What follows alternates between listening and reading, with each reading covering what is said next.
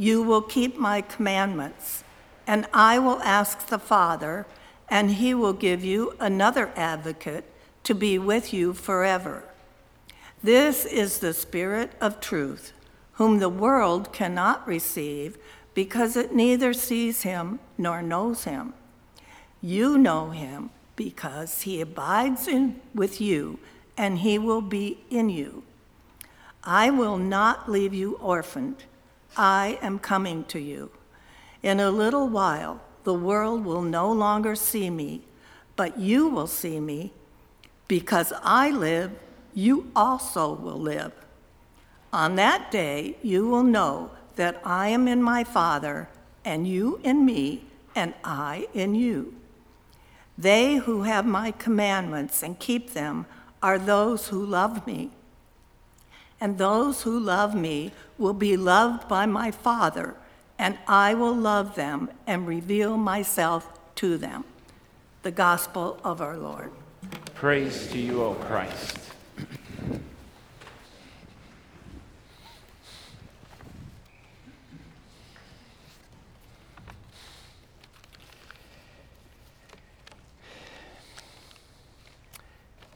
Grace and peace to you from God our Father and the Lord Jesus Christ. Jesus says in just a few words a compelling and amazing promise. I will not leave you orphaned. I will not leave you orphaned. What a promise. Now the word orphaned could be translated as helpless or alone or abandoned. There's lots of ways in our lives that we end up feeling orphaned. Maybe we haven't actually been orphaned, but we are left with that feeling sometimes. One person in Manna, when I asked, what does it mean to be orphaned, or what does that feel like, what does that look like, they said, to not have anyone to turn to. And that made me think about my mom on this Mother's Day, who every time I got in the car, I'd had the speed dial on the cell phone and put it on the speaker, of course, and call my mom up when I'd go on a call, 15-minute, 20-minute drive to the hospital. And for months and months and months, I'd get in the car and go to call her, right? We've all had that experience. Mom was always somebody that I could turn to. Well, to be orphaned, literally, of course, is to not have parents in some respects, but we all have that experience in one way or another. But maybe since it's Mother's Day, we'll give a quick little excursus here and celebrate moms. What I always want to tell moms on Mother's Day, because typically on Mother's Day you get all these cards and wonderful things extolling how great moms are and all the great qualities, and all of that's true, but I think a lot of moms end up just getting law on Mother's Day. I'm supposed to do all of that?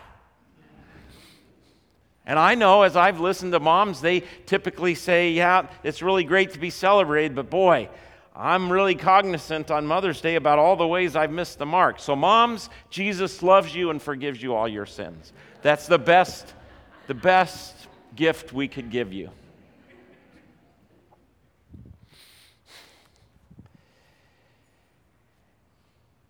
The disciples, of course, are worried because Jesus is talking a lot about going away. And they're, of course, disorientated. When you don't have that person you could always turn to, you are disorientated. And so they're getting disorientated. And Jesus knows they will be disorientated. But he wants them to know there's hope. And there will be a comforter.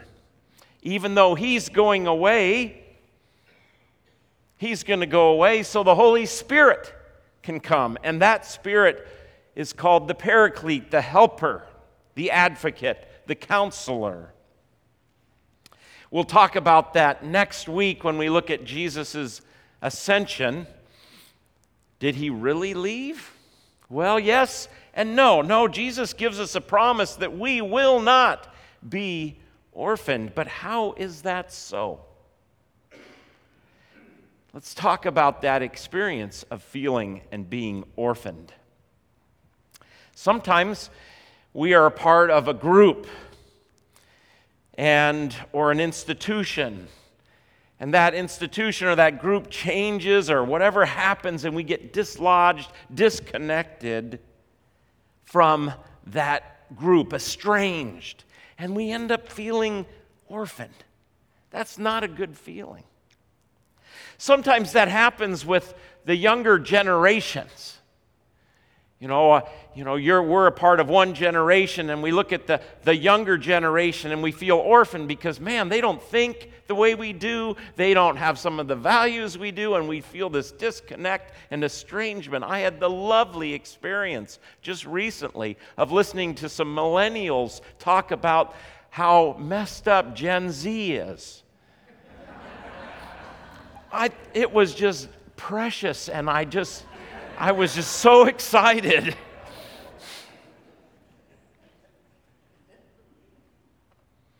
Sometimes when we see the depths of the brokenness of our world, we just barely, if we have the guts to watch the nightly news or open a newspaper, we feel estranged, we feel orphaned, we feel cut off.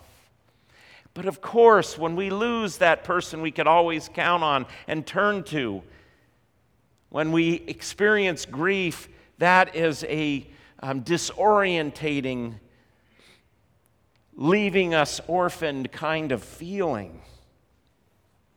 That's all a natural part of life, isn't it?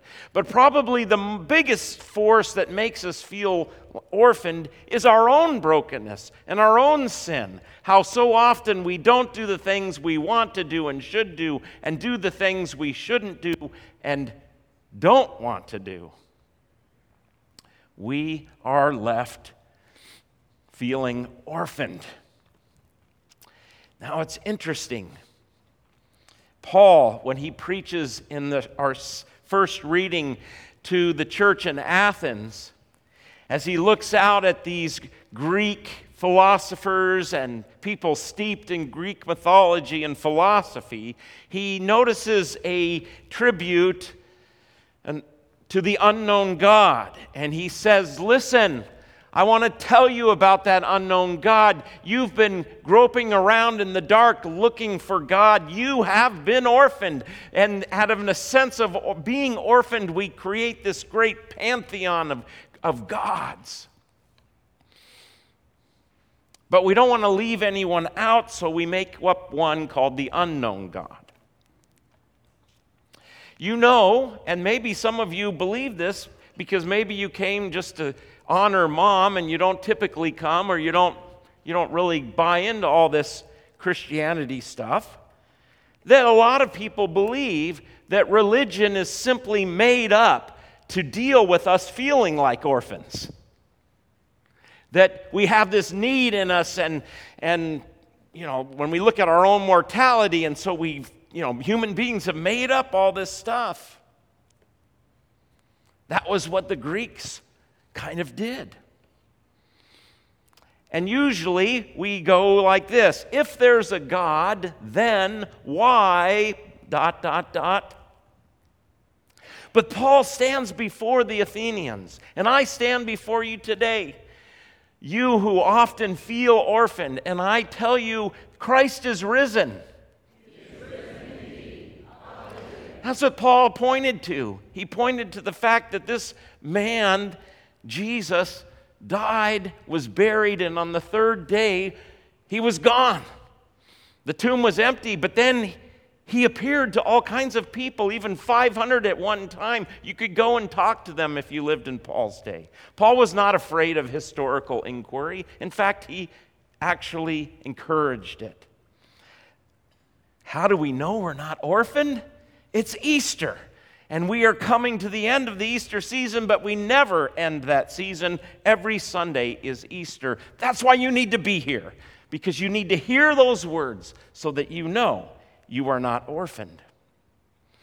How is it that Jesus is going to give us that promise?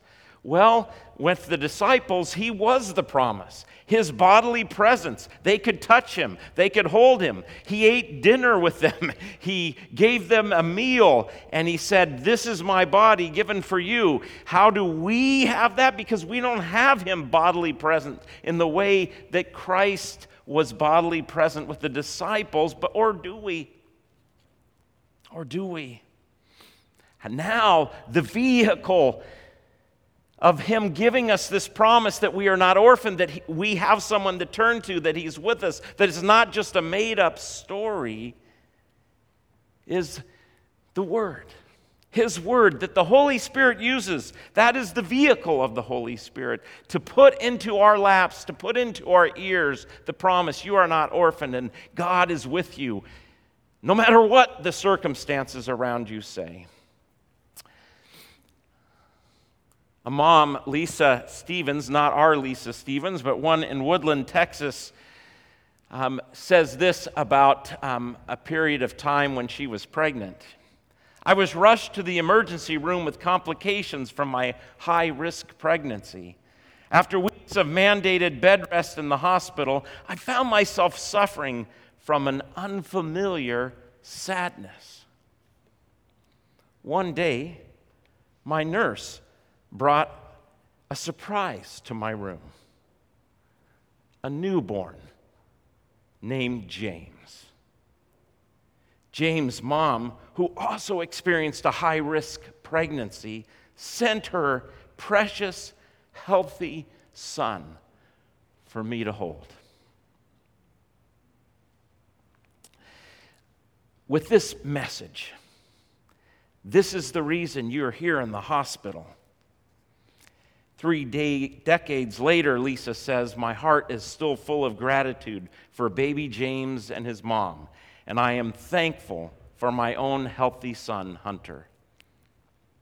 When I think about it, in the midst of our feeling orphaned, in the midst of our unfamiliar sadness, God has brought a babe to us to hold, and in the form of a promise, in a form of the life, death, and resurrection of Jesus, so that we can hold on to that promise and know that it is true. We are not orphaned. He is with us, and he will stick with us throughout every chapter of our lives.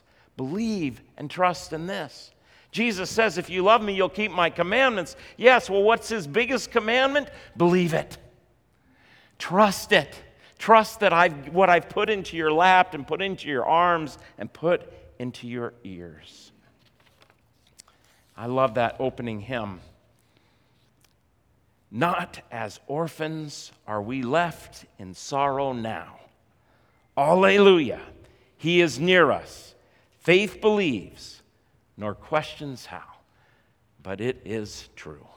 Thanks be to God. Amen.